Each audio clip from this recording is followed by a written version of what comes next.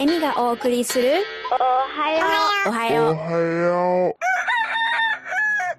ようジャパニーズショー。おはようございます。 Good morning everyone。 15.9FM The Region からお届けするおはようジャパニーズショーのラジオパーソナリティを務めている高畑恵美です。 My name is Emi Takahata and I'm a host of Ohio Japanese Show。この時間では今日本でヒットしている流行曲から懐かしいあの曲など様々なジャンルから J-POP をランダムにお届けします。 Every week on the show, I bring you the latest old good J-POP songs。 おはようジャパニーズショーはカナダオンタリオ時間で毎週土曜の朝6時半から7時まで、どうぞ最後までお付き合いください。Please listen to my Ohio Japanese show on every Saturday morning at 6:30 or come listen to the podcast at 159theregion.com. You can listen anytime and from anywhere. Have fun!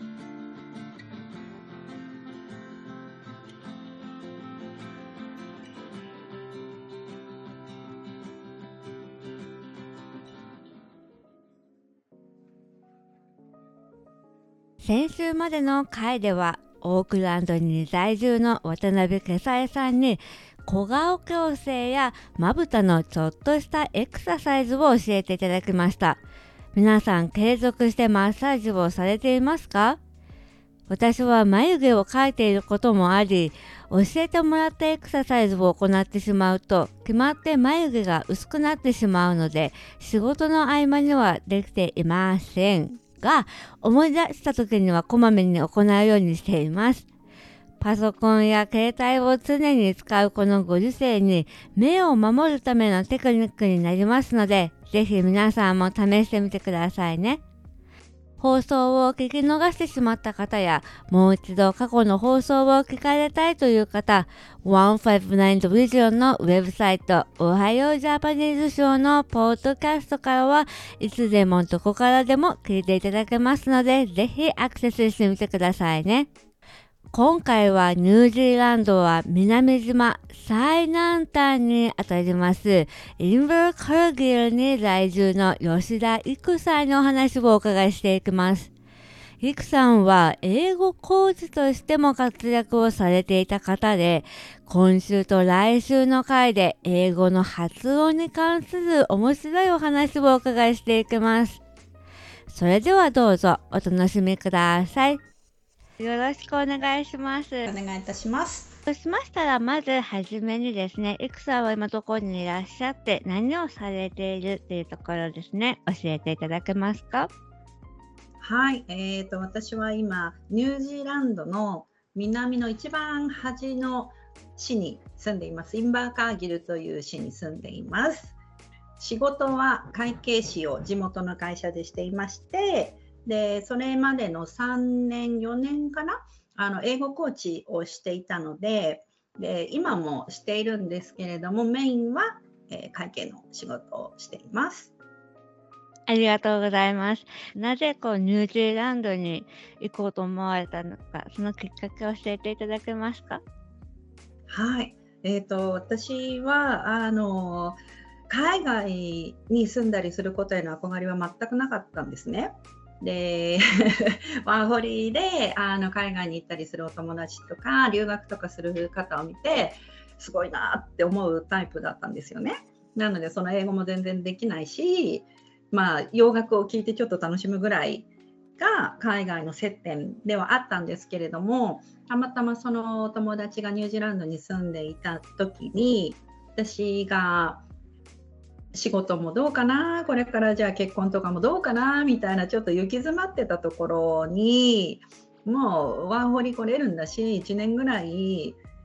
ュージーランド来てみたらいいじゃんっていう話だったので、もともと出身は北海道なんですけど、大学に東京行ったりとかしてそのまま東京に勤めてたんですけど、全部それも引き払ってニュージーランドに来て、1年で帰る予定だったんですけど、そこからずっと20数年住み着いちゃってます。合ってたんですね、きっとフードというか、文化というか。合ってたのかもしれません。ね、面今と白いでなってすね。そうですよね。そうするとね。日本では会計士さんをされてたっていうことになるんですか？全然です。会計士をするのは、ですね、いきなりなんですけれども、離婚をきっかけに、ちょっと海外に15年ぐらい住んでますとかだと、日本に帰っての仕事とかも難しいし、年齢的に難しいし、ニュージーランドで雇っていただくにしても、何にも資格とかがないと、この人何ができるのかなってことになっちゃうと思うので、こちらの学校で会計の資格を取りました。自営業はしてたんですよ、20年ぐらい。なので、なんかこちらの税金とか、ちょっとしたビジネスみたいなことは、なんとなくイメージはつかめていたので、それもあって会計がいいかなと思いまして。すごいですね。そのお話も後ほどちょっと触れていきたいなと、もしよければ、お伺いできればと思うんですけれども、その前、今自営業をされていてっていうことなそのニュージーランドにワーホリで最初来られて、それからずっといらっしゃるっていうことだったんで、そのあたりのキャリアといいますか、道筋教えていただけますか？はい。1年で本当に帰る予定だったんですよね。で、全然その英語がまずはできなくって、語学学校とかでもすごい下のレベルから始めたんですよね。でも、アルバイトをしていた時に、知り合った方と仲良くなって、で、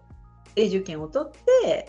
ニュージーランドに住もうかなっていう話になったので、なのでその旅行とかから急にニュージーランド移住みたいな感じの話になったんです。人生何があるか分かんないってこういうことですね。でもいい方向に進んで、いろいろとやりたいことだったりとか、予期せぬことですけれど、なんかでもいいように進んでいたようなお話だったんで、楽しそうだなって思いましたけれど、そうすると、どういった感じでニュージーランドにそうしたお仕事をされてた感じになるんですか？そう、やっぱりね、海外に住むので一番問題になるのってビザだと思うんですようん、ね。うんうん。で、ニュージーランドとかね、カナダもきっとそうだと思うんですけど、移民にね、割と歓迎してくれるフレンドリーな国とはいえ、やっぱりいろいろね、ビザの問題はあるので、なのでその最初のうちはやっぱりワーキングホリデーとかで、特に制限がなく働けるところではあったんですけれども、で、次に私が取得したビザとしては、その元旦那さんがワークビザを持ってたので、結婚をして、そこのビザにブリッジした形で、その配偶者とか、そういう家族のビザっていうのも、ワーホリみたいに全部仕事とかで制限を受けないでどこでも働けるんですね。なのでちょっとその間、いろんな職を転々としたりとかして、でそこからその元旦那さんが腕のいいシェフだったので、自分でお店をしたいっていうことで、そこから自営業を始めたので、もうそこからは20年近く自営業です。でした。そういうことですね。飲食関連のお仕事、お店を開いはてい。っていうことなんですね。そこで気になるのはやっぱり新しいことを学ぶ、で、違う言語で学ぶっていう、多分相当苦労されたのかなっていう風に思うんですけれど、そもそもこのワーホリで来られた時も英語がそこまでできたわけではなく来られたという風におっしゃっていて、で、今はでも英語の講師としても、たまにテンポラリーでやられてるっていうことになると、相当努力されてきたんじゃないかなと思うんです。なんか秘訣話と言いますか、成功を握った全くね、成功にはね、程遠いんですよ。なんかほんなんだろう、海外の本当に夢とかもなかったので、英語はもともと好きではなかったんですよね、正直。で、すごい大変だったんです。すごい辛いものでしかなかったんですよ、英語っていうのは。で、日本食をしてた間はずっと日本語でお客様もお話ししたかったりするので、その日本語を話したいっていう方が見えることが多かったので、自営業をしていたって言っても、そんなに英語が伸びるチャンスってなかったんですよね。なので、語学学校に通ったりしても、結局なんでしょうね、第二外国語として習う英語が少し上手になるぐらいで、生活は確かにできるんですよね。でもそんなに深い話をすることもないし、専門的な話を分かるようになるわけではないんですよね、ただ住んでるだけだと。なので、大きくやっぱりきっかけとして変わったなと思うところがあるとすれば、子供が生まれる時ですね、ニュージーランドで出産をすることにしたので、なので、もうそこで私の英語がわからないっていうのは命の危機にも関わるので、子供だけじゃなくて私自身も。なのでこれはちょっともう真剣にやらないといけないなっていうのと、あとその時は飲食を1回辞めて、プロパティのトレーダーをしてたんですね。で、不動産のそのトレーダーとかになると、やっぱり全部法律とかに関わってくるので、なんか一つ間違えちゃうと、すごい大きい金額で失敗しちゃうんですよね。なので、そこは分からないといけないなっていうのと、あとそこからもう一回じゃあまた違うお店をしようかっていう話もあったので、これはもう自分一人でちょろちょろやっても無理だなと思って、当時すごい新しかったんですけれども、その英語コーチというコーチですよね。に先生じゃなくてコーチに日本に住んでる方にお願いをして、でそこで結構その時伸びたんですよね。会計士としての資格を取った後にすぐに会計で働いたわけではなくって、その先生の養成コースを受けて英語コーチに3年4年なったんですね。というのも子供が14歳になるまで1人で家に置いちゃいけないっていうルールがニュージーランドにあるので、忙しい時期が来ると朝の7時ぐらいから夜中の11時ぐらいまで働かないといけないみたいな、それぐらいすごいぎゅっと凝縮して忙しくなる職種だっていうのを3年ぐらい勉強して初めて知ったんですね。で、これはダメだ、子供全然無理だって思ったんですよ。朝も学校に連れて行って3時に迎えに行ってなんて全然無理だなと思って、そうしたらやっぱり自営業で時間の都合がつくようなお仕事がいいなと思った時に、その英語コーチっていうモデルを知ってたのは本当にラッキーだったのでもあったし、会計の学校に会計というかビジネスなんですけれども、学校に入るには英語のレベルがないといけないっていうことで、そこの学校に入る前にもう一回すごい英語の学校にも行って、そこで少しまた伸びたので、英語コーチっていう道を選んだんですよね。すごいですね。でも、なんかちょっと素朴な疑問があるとすると、この英語コーチっていうのが、例えばその留学先とか英語語学研修、そういった違いがはい。あるんでしょうか？英語コーチっていうのは、今その時にその方が必要な英語に対してカスタムメイドするんですよね。なので、例えばなんですけれども、私が自分で受けたコーチングの時には、先生からその出産とか育児に関する英語と不動産と飲食の3つをどうやったら同時に一気に伸ばせるかっていうコーチングを受けたんですよね。だけど、例えばなんですけれども、学校に通って、じゃあ私これを習いたいんですって言ったところで教科書はないし、先生もそういった1人ずつに対してそこまでの手はかけてはもらえないので、コーチングっていうのは本当にそういうところでは全然違うやり方なんだなっていうのを、イメージがメンター的なワンオンワンで受ける、教育システムが、その英語コーチになるの英語コーチ、かなはい。っていうことですはい。ね。はい、はい。そういうことですね。そうすると自分の弱点、例えばライティングをしたい人だったりとかすると、書きで使う単語だったり、グラマーだったり、もう必ずしも日常の会話には出てこないようなものを、でも重点的に教えてもらえるみたいなお話になるってことですね。そうですね、はい。なので専門性が高くなったりもするのかなとも思うんですよね。だからコーチの先生たちっていうのは本当にその分野分野でスペシャリストがいて、ある方はもう英検が得意だったり、もう違うコーチの方だと英会話専門とか、本当にそれぞれが分野があって、得意とするところを目指して、その方がさらに欲している期間と内容をサポートするっていうのがコーチと私は思ってます。ありがとうございます。現在おはようジャパニーズショーではラジオ CM にご興味のある企業様や団体様を募集しています。おはようジャパニーズショーはカナダオンタリオ州で制作されている日本語放送で、ウェブサイトよりライブ放送や過去の放送を聞いていただくことができるため、世界中の方々に聞いていただいております。ご興味のある方はこれからお伝えする電話番号までお気軽にご連絡ください。電話番号は 416-292-2367 です。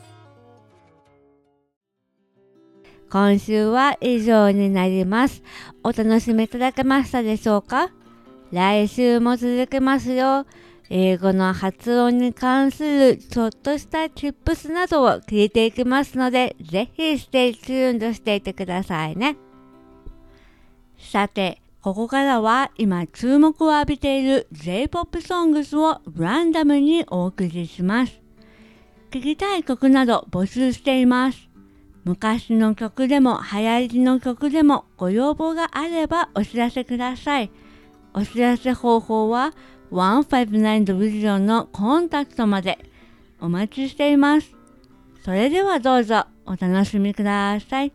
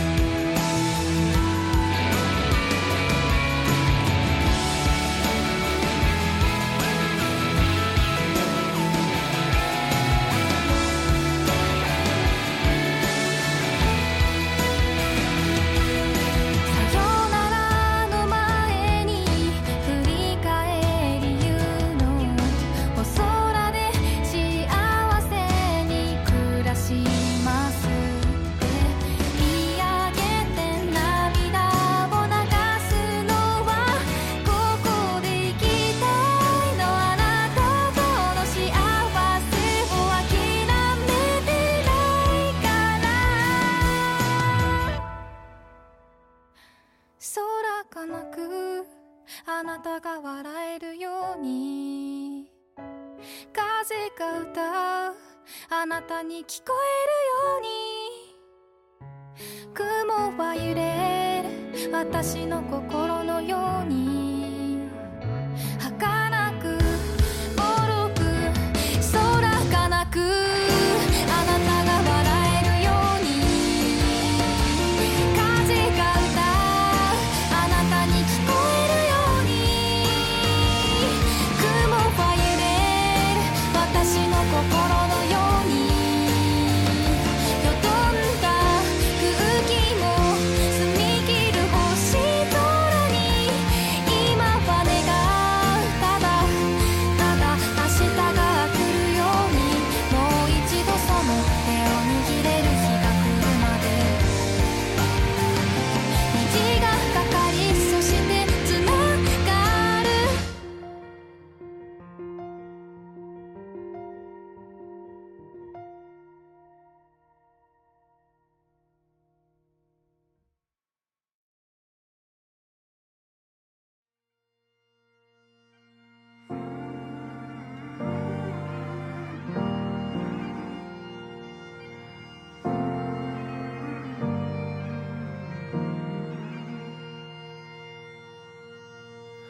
僕が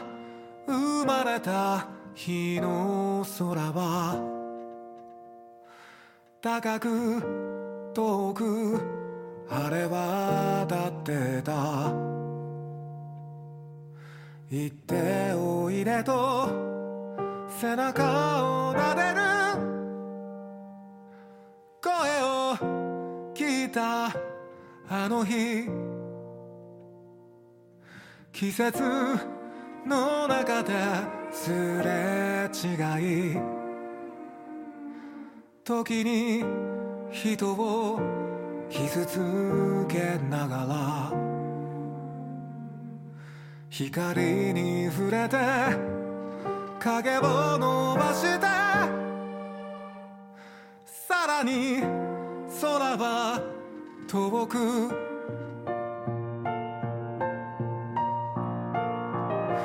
風を受け走り出す瓦礫を越えてく、この道の行く先に誰かが待ってる、光さす夢を見るいつの日も、扉を今開け放つ秘密を暴くように、飽き足らず思い馳せる地球儀を回すように、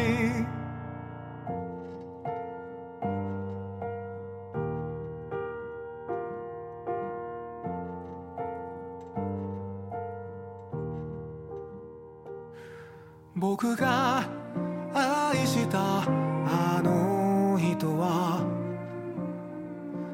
誰も知らないところへ行った。あの日のままの優しい顔で今もどこか遠く、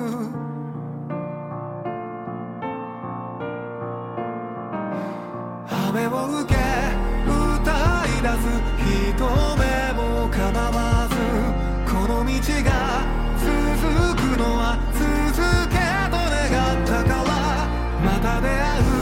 夢を見るいつまでも、ひとかけら握り込んだ秘密を忘れぬように、最後まで思い馳せる地球儀を回すように、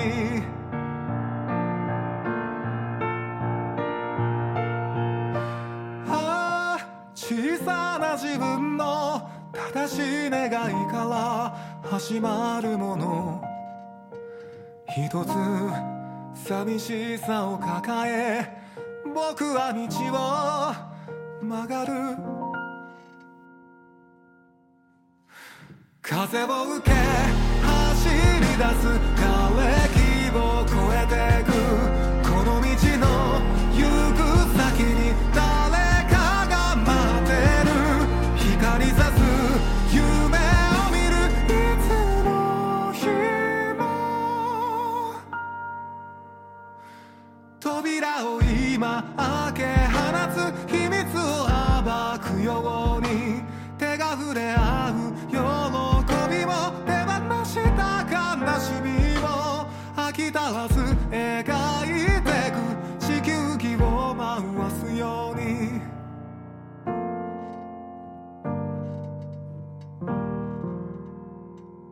エミがお送りする今週のおはようジャパニーズショー、そろそろお別れの時間です。お楽しみいただけましたでしょうか。 105.9 FM The Region よりお届けするエミのおはようジャパニーズショーは、オンタリオ州カナダ時間で毎週土曜朝6時半から7時までとなっています。また来週 Stay safe, healthy and positive.You're listening to Ohio Japanese Show on 105.9 FM The Region. I'm Emi Takahata. The show starts every Saturday morning at 6:30 a.m. to 7 a.m. in Ontario, Canada. Thanks for tuning in and see you next week. Bye for now.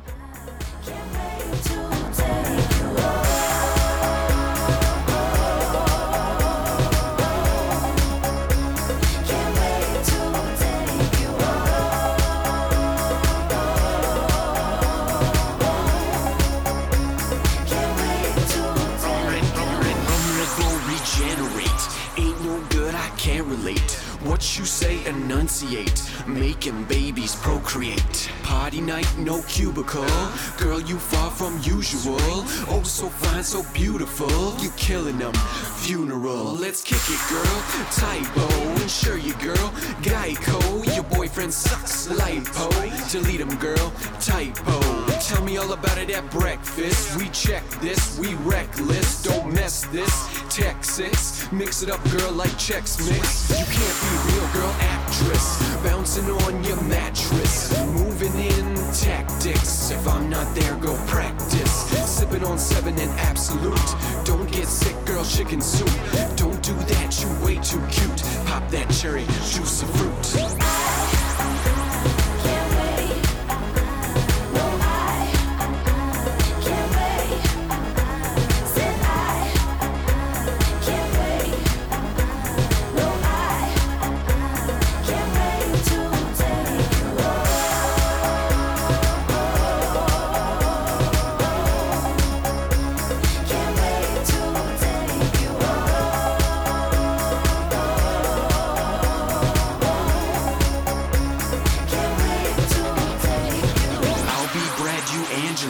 Show you what I learned biology. You constantly impressing me. I'll change your life, girl, drastically. Call her Rick James, girl, super freak. I clean her pipes, she got a leak. Climb it, girl, till you reach the peak. Shake your knees, feeling weak. Forgot my name, she called me handsome. This the club, sexy anthem. Getting money like a hostage ransom. Cheers to you, girl. Ted dancing all night, baby girl, love the passion. You ain't seen nothing, just a fraction. The only action is subtraction. No more clothes, girl, that's the fashion.